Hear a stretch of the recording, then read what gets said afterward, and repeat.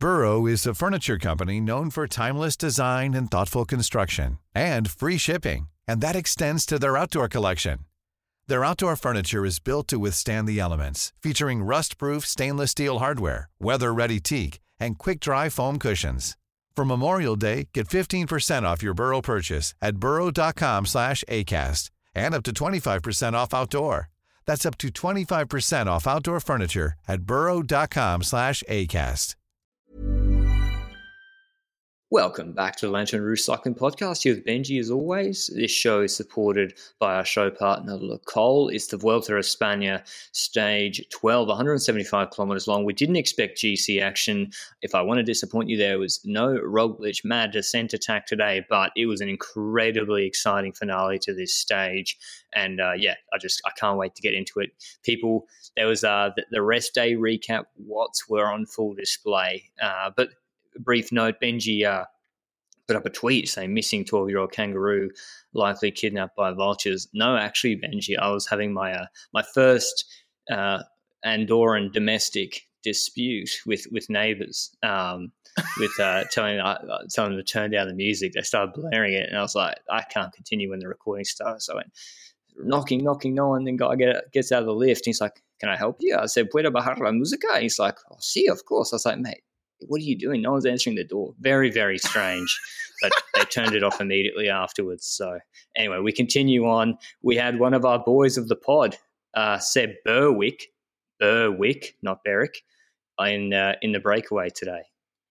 Yes, Berwick was in the breakaway today, but but before he was in the breakaway today, we had wonderful action once again for a good 87 kilometers of people trying to get away today. 87 kilometers. That's insane. I feel like compare the Giro with the Tour and the Vuelta, and the Tour and the Vuelta has taken so long for breakaways to form. And in the Giro, we had stages where it took long, but there were a lot of stages where it was like, 10 kilometers break is gone. And it is on these kind of stages where the break could win that obviously 90% of the peloton wants to be in it. And that was clear today. And I think there were a few teams that were interested in controlling today.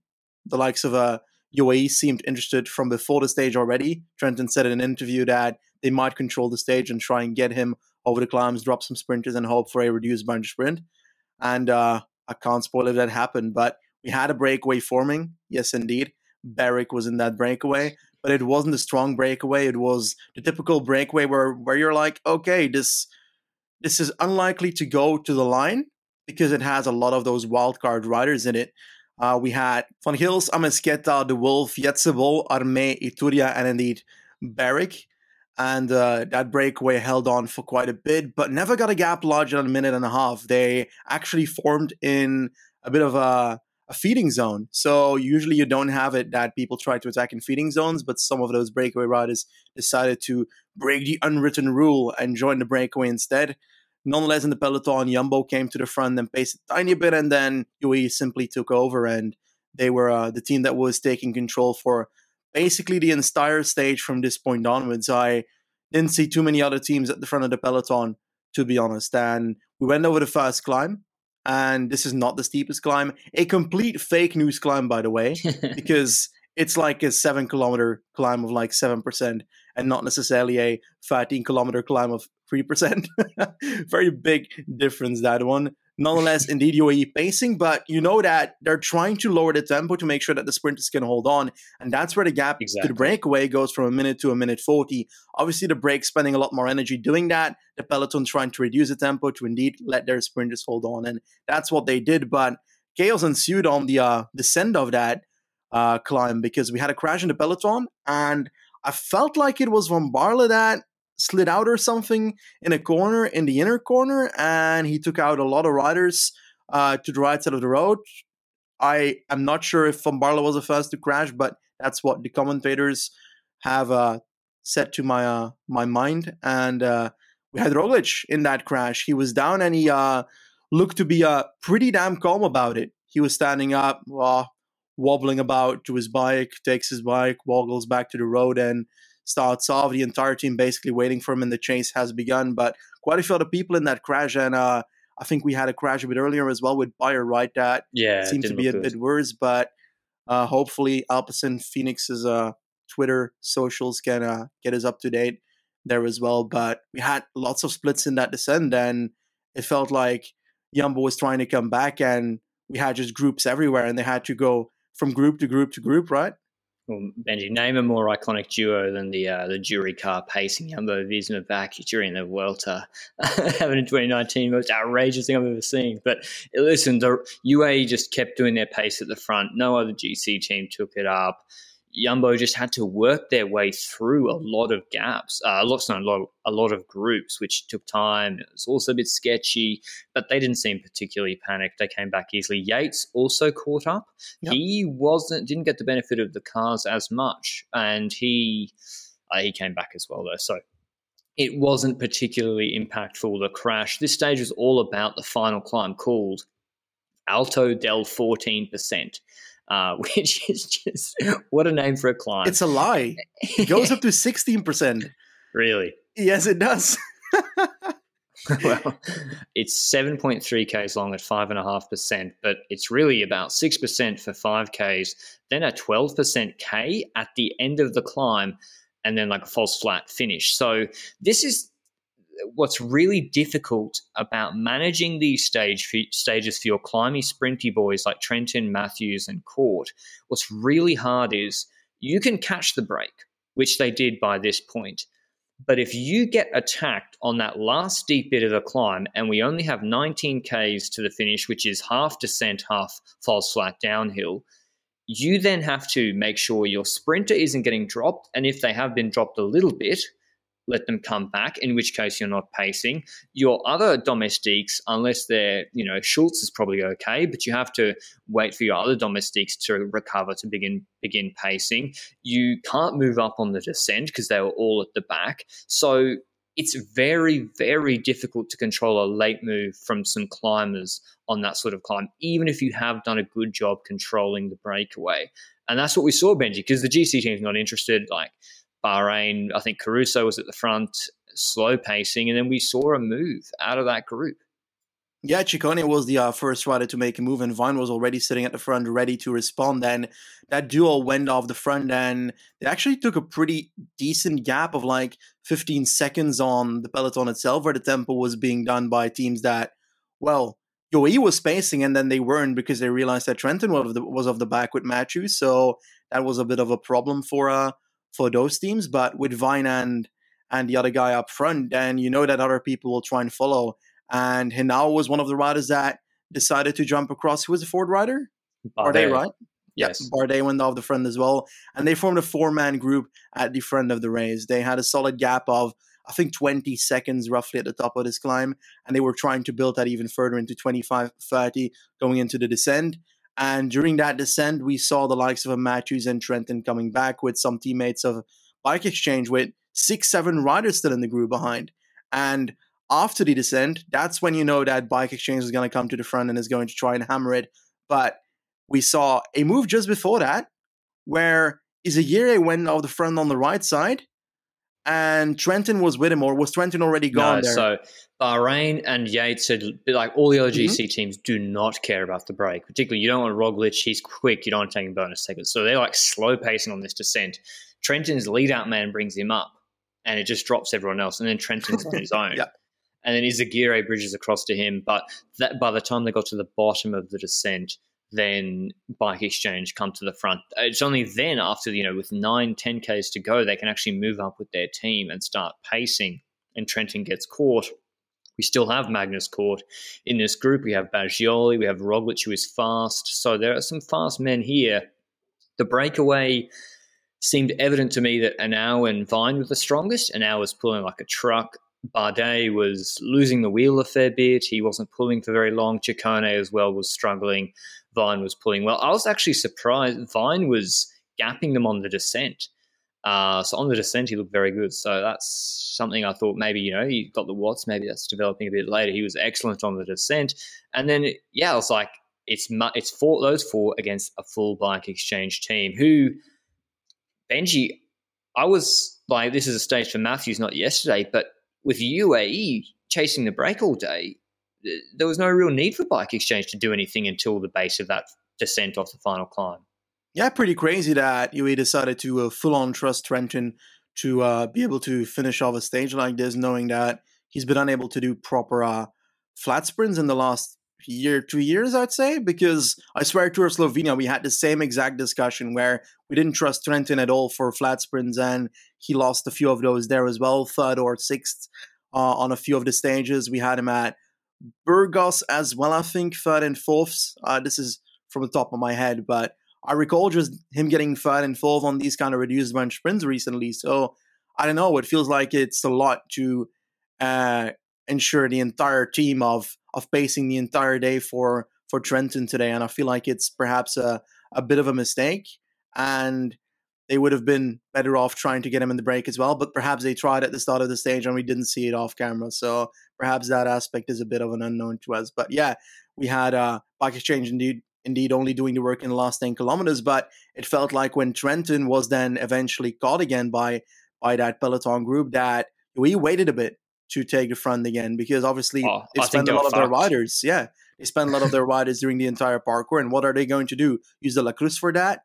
Not really likely. So I think they waited very long to help him out, Trenton, and that was perhaps a wise decision because, yeah, Bike Exchange had 6-7 riders, but that decision did make it very, very stressful in the last 2 kilometers because we still had that breakaway and we had a strong Aussie in that group.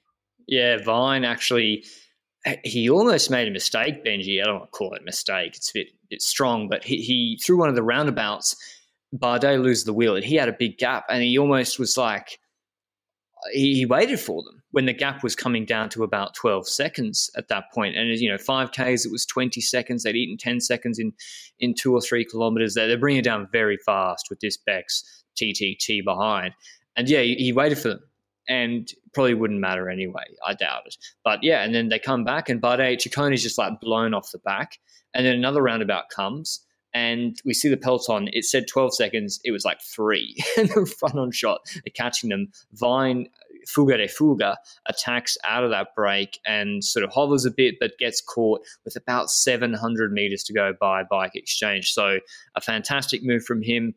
Still, World Tour teams, as a man, I'd be wanting to throw some coin at, but that's a story for another day. He's had a good Vuelta so far, and maybe we'll do well later as well as hopefully Berwick. But yeah, then Bike Exchange, Benji, doing the lead out, but they burnt all their teams, and there's one man and a team who we haven't seen all day. The opposite to yesterday, Magnus Cort and Jens Kuklere, the Belgian, who used to be on Bike Exchange, actually, if I'm not mistaken. They're sitting there, and he's in good position right there. Bike Exchange have got one rider for Bling. Kuklere brings Cort past Matthews at a rate of knots, and the lead-out man for Matthews loses his wheel. Baggioli is on Cort's wheel. Matthews then has to close this gap of like several bike lengths in the wind in the last 400 meters, 300 meters. Never ideal. Cort opens his sprint pretty early, and he actually gets Baggioli off the wheel a little bit, and Baggioli tries to come around to the left. I thought he might have been doing it, the young Italian who we've actually been touting, but Magnus Cort is too strong. Third on the Aragon sprint stage, Benji, which is a tell. Why is he an underdog? Why is Magnus Cort an underdog? Why does no one ever ask EF to do anything? And why does everyone let Magnus Cort do what he wants when he's got third in a pure bunch sprint earlier in the week and he's on incredible form? I think that the main reason here is yesterday we had him just being called with 200 meters to go. It felt unlikely that he was going to be the biggest candidate today. We said yesterday Cort would be ideal for this stage, but we don't know if he's going to be recovered from yesterday. Well, turns out the answer is yes. And it is also kind of the one of the final few stages where he can do something great at here, because while tomorrow is a flat sprint, he said that it's going to be a rest day for the team. And the stage after that are a pure mountain stage. Well, we know we can climb, but he's unlikely to hunt for those as well unless he wants to get 5 stage wins in this Vuelta, which I wouldn't even be surprised by anymore at this point. But I think the main cause for the underdogness is yesterday. I think if it was a stage like this, similar situation without yesterday's event of Cort being that far up and just God before the line, then I don't think you'd have everybody looking over him so easily. Because Yeah, that's indeed what happened today. And I feel like in breakaways, he's a bit underrated as well because the peloton tends to underrate him and then makes it pretty scary by the end when they're on the brink of catching or not catching him. So, yeah, it's a godlike rider at the moment. 2 stage wins on fire. He won a similar sprint last year, the Salamanca de Ciudad Rodrigo, 162 Ks, had a lot of climbing in it as well. He beat there, I think, Rogla, who actually got blocked in. Yeah. And Dion Smith Valverde, very similar sort of sprint. So incredible work from him and Jens Kukalera. And yeah, otherwise there wasn't really any GC action. I just think a very, very exciting stage, Benji. One thing I want to note, which we don't see, I mean, you see it occasionally, and Nico Roche brought it up on the live broadcast because he spoke to Matt Winston, the DS of DSM, which I really want to commend this, is DSM got Chad Hager in the break, and then they were like, it's not going anywhere. Just stop.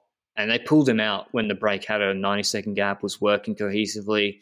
But they made the decision that it's not, just save your legs, and he dropped back. And I think that is something which is smart, and we don't actually see that often, and it was correct.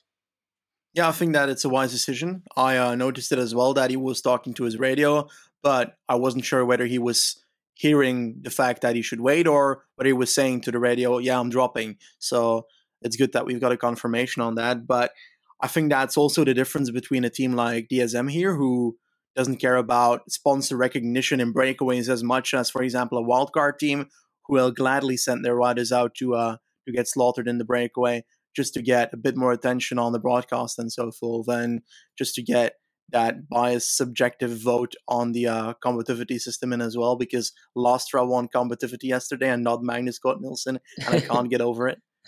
Who won today? It might have been Lustre went for a meme attack again, didn't he? It probably would have been Itoria. But it's the Oiscaltul rider that attacked once on the top of the last climb, Mikel Ituria, yes.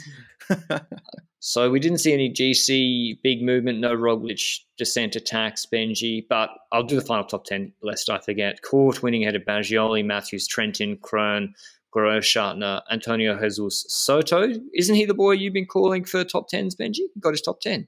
Did he get his top 10? Awesome, 7th. Man. Good job. Yeah, Anthony. A lot of the time people think that Lobato is the one that is sprinting for this team, but it seems like Soto has been doing so instead in this Vuelta so far. And he's showing himself. Obviously, being 7th here is not a godlike result, but it's good enough to be noticed. And that is what is necessary. That's also what's good about the fact of Avine getting in such an attack today.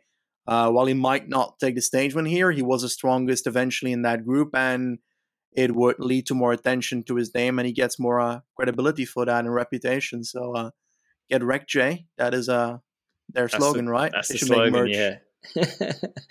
Okay, yeah, I'll do a 50-50 merch deal with the Vine family on that. We'll take that offline. Lobato actually got dropped, Benji, finished like 16 minutes back, so maybe Soto's climbing well as well. Otherwise, Odd Christian Eichen keeps the jersey, and I think tomorrow he should be. That's the beauty of being a solid puncher like him, and he's pretty race savvy generally. 204 Ks tomorrow is maybe the last pure sprint stage for a while. There's no categorized climbs, a few rollers at the start, but in the last 50, it's nothing. There's a bonus gate. It says 12 Ks to go in an intermediate sprint there. Why?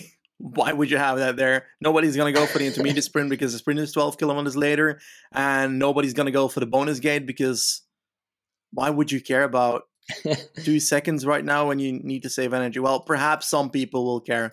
No risk, no glory, Benji. Even if risk reward is completely skewed, if you just do that, then Jakobsen, or do you think that his attempt to get over the climbs today might have influenced his energy for tomorrow? Because he went over the second climb and was in the peloton just before the second climb. I'm not sure. I think he should be okay. He won the last stage of the Vuelta in 2019, wasn't it? He seems to have pretty good resilience. Who are we talking about? Jakobsen, right? Yeah, he won the last stage. Didn't he win in Madrid? Really? Yeah, I don't know. You're right. Did. Yeah. Jesus.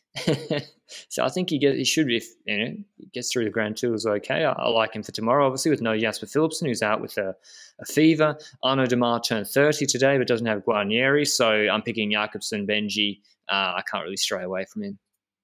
I think that he's a favorite, to be honest. Like, I want to pick someone else. I think that Dainese is gonna win. Nah, I think Jakobsen wins, but just to have a bit of an opposition here, I'm gonna go for Dainese. I don't know why. Yeah. Okay. So that was the stage today. Other learnings from it, I guess, are not too much. Just it is very difficult to control these sort of stages. And we saw we spoke about Catalunya stage 1 a couple of times, talking about the stage yesterday. Has a similar late climb, the one that Andreas Krohn won when he countered with Kemna. With Kemna and Luis Leon Sanchez. It's just very, very hard to get organised and to have the team. And Bike Exchange, we should talk about Matthews and Bike Exchange just for a couple of minutes. Benji, is it just the leader man lost the wheel and that just stuffed Matthews' sprint because they're investing a lot in multiple days and not getting the results they'd be expecting. Yeah, I don't even think I blame Matthews completely today either, because sure, he likely wasn't strong enough to win today's stage. Like, that's what I've got the feeling of, but also the fact that his lead out was so easily jumped over by, I think it was it Gökelere or who was it for your Education first that flew past? It was likely not Gökelere in this stage, but did the lead out for court? Yeah. Gökelere. Oh, okay. It was Gökelere, Belgian, yes. But that they went past so fast that it's also just simply the lead out's fault that he can't keep up. Perhaps he's done for because of all the chasing, and that's perhaps a mistake to lean on your own lead out. But did they expect Cort to play a role? They should have when he's still in the group. And yeah, it's hard to talk about it because, like yesterday, I feel like them pacing the entire stage was useless because the finish didn't suit him that well. His best result on Flèche Wallonne was 8th, and you don't have Roglic there in that race. So it was very unlikely that I was going to win yesterday. So yesterday, mistake to ride. Today, I, like you, expected them to ride more. And it ended up going well because UAE decided to do what Matthews' team did yesterday. And that's spending an entire day pacing when your sprinter is just not that amazing at flat sprints. And we continuously say that about Trentin, but it seems to be the case, and it seems weird that they spent their entire team on a stage like today. And sure, you were talking about Bike Exchange, but I think the whole story leans on UAE as well, if we count today in it. But do you think it's a structural problem at Bike Exchange where they don't know how to apply certain strategies on certain stages, or do you think that is because they tried to go in the breakaway at the start and it didn't work, and then they have to try and go to a plan B of just trying to control the stage yesterday or just at the end of the stage today and stuff like that? I don't know what it is. Yesterday's obviously just a very bad misevaluation. But I was, the narrative then would have been if Jay Vine wins today, right? The narrative would be Bike Exchange were too tired from yesterday to be able to pace effectively today, but it wasn't the case. They brought him back like pretty handily, actually. Maybe that panic at the end, it cost their lead out for Matthews. I'm not sure. I think today they just got unlucky. I think it actually was working out pretty well for them. I have zero problem with their tactics at all today, Bike Exchange. But yeah, that's the recap of stage 12 of the Vuelta a España. We'll have the recap of the TT today and tomorrow's stage of Similac Ladies Tour in the pod and as a separate YouTube video. Thanks to Lacole, our show partner, for supporting the podcast. You can get 20% off all Lacole items with LR Vuelta 20 at checkout. And we'll see you with the recap tomorrow. Ciao. Mom deserves the best, and there's no better place to shop for Mother's Day than Whole Foods Market. They're your destination for unbeatable savings, from premium gifts to show-stopping flowers and irresistible desserts. Start by saving 33% with Prime on all body care and candles. Then get a 15-stem bunch of tulips for just $9.99 each with Prime. Round out Mom's menu with festive rosé, irresistible berry chantilly cake, and more special treats. Come celebrate Mother's Day at Whole Foods Market.